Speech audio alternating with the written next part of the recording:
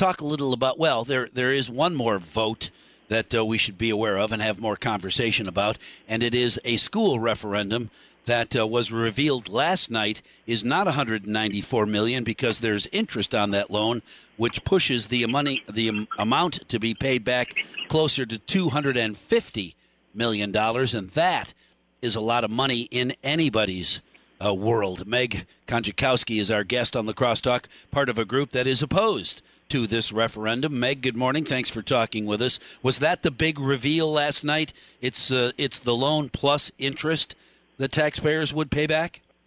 That was definitely the big jaw dropper at the meeting last night. He's been asked several times about the interest and kind of skated the answer, but it was revealed last night that interest is not included in that $194 million figure. Right, and because interest is hard to figure, this isn't a loan that would be locked in at a certain interest rate. Even simple interest is going to push $194 million much closer to $250 million for payback.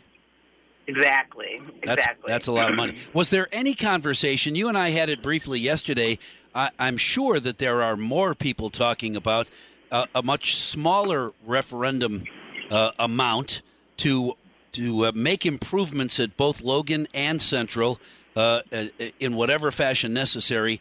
Change around the number of students, move 7, 8, 9, 10, 11, 12 into Logan and Central, which makes room elsewhere. Spend the money and do something like that, keeping the schools where they are. Have you heard any official conversation like that? He was asked that again last night at the meeting, and the answer was that they had researched that, but it did not meet their budgetary needs for the district and their yearly budget. What does that mean? It doesn't. The referendum doesn't meet our budget. Wow. That's a great question, Mike. It's hard to get a straight yes or no answer or something that makes sense to lay people out there who don't understand the whole budgeting system of schools and education. But that was the answer that was given, was that, yes, they researched it, but it didn't meet their budgetary needs for the district. That was it. Yeah, I guess I don't know what that means. I'll try to get a hold of. Very difficult to get to Dr. Engels, but he has not said no. I'm not talking to you, Hayes. We just haven't found a day and a time that works. But I'll try to get him next week. I need to understand that if I give you $100 million to split up between two schools, how can you say that doesn't meet our budgetary needs because it's only $100 million? No. If citizens vote to not close either school, but here's a bunch of money to make that happen, how you just change your budgetary needs, don't you? Yeah, I guess it's all about, you'd have to really talk to him about how there's no new monies coming in apparently from the state.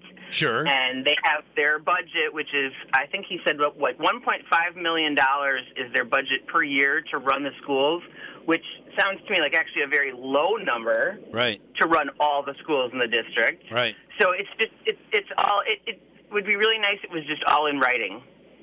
Sure. Here's how much we spend on this, here's how much we spend on this. This is what we spend on this, and it's just kind of hard to find that, and the district's website's a little bit hard to find numbers on as well. I'll bet that if you talked with the right people, even if you had to do it quietly, you could gather up all that information. It would take some effort, and it would take some people to come forward, maybe in a meeting over a cup of coffee someplace as opposed to in public at a school board meeting, would be able to give you insight into those expenses.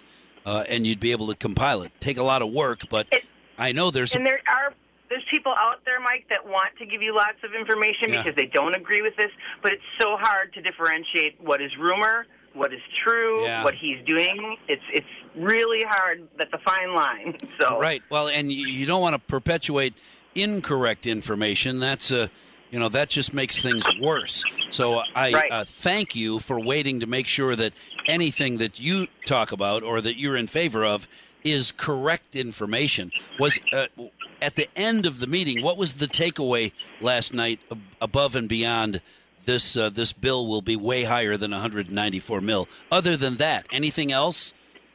I guess that was the one thing. I'm telling you, there is a financial gentleman who stood up, and he did all the numbers, and he did some fancy math that kind of went over my head. And he said, there, boom, I got you fixed. Keep the 2 schools. We'll do this, we'll do that. And he just rattled it off, and we're all like, okay, that sounds great. Who's that guy? Yeah. You know? And he was having a one-on-one meeting then with Marcoux, I think his name is Nick Marcoux, which they were going to be able to talk numbers together or something. Yeah, Nick is the spokesperson for the district. He's the go-between, certainly between media and members of the school board. So Nick may be able to get that information to this gentleman that you're talking about last night. And moving forward, the thing that scares a number of people that I've spoken to is that the superintendent has said, hey, if this referendum fails, we're going to close a school anyway. We're going to combine these 2 schools no matter what happens. So just keep that in mind. Well, I don't know, how he is dead set on that. At least from what I have known over the years, the one elementary school that for sure has always been on the chopping block is the Emerson Elementary School, because it is one of the oldest elementary schools. And then I get a newsletter from my Gina neighborhood saying that they're having a meeting with him, and he says, I think it's in a good spot. I'm for Emerson. Like, wait a minute, what? What? So changes are happening. Right. Well, and I'm guessing that they are absolutely happening in part because of you and members of your organization opposed to the school referendum, opposed to closing a school. You're not even opposed to the referendum. I want to make that clear. I said that out loud. Then I thought, wait, that's not it. You're not opposed to the referendum. You're opposed to closing one of the high schools, right? Yes. That is definitely it. I mean, the district deserves a lot of money, but so do the educators, and it's where this money is being allocated and how it's being allocated that's the problem. Right. Well, and I hope that members of the school board are listening. Other active members in the La Crosse school community are listening, and don't just scrap the referendum altogether. But as it's written right now, a huge amount of blowback will happen. And I can recall a number of members of the school board and the president got recalled because they refused to listen to the people. I don't want that to be the case either. But, pay attention, you folks that are on the school board in decision-making positions. Pay attention, because the people you represent are not real happy with this plan. Meg, thank you very much for... They need to know they work for the voters, not for the superintendent. Right. Hey, what's next for you guys? We're just trying to gather volunteers through our website, which is nonewschool.com. Any contributors that want money for signs, people to canvass voters, and everything, that'll be coming up in the fall. All right, good deal. No New Schools, 2S with an S. No New Schools. No, not No New School. Oh, just one school. NoNewSchool.com.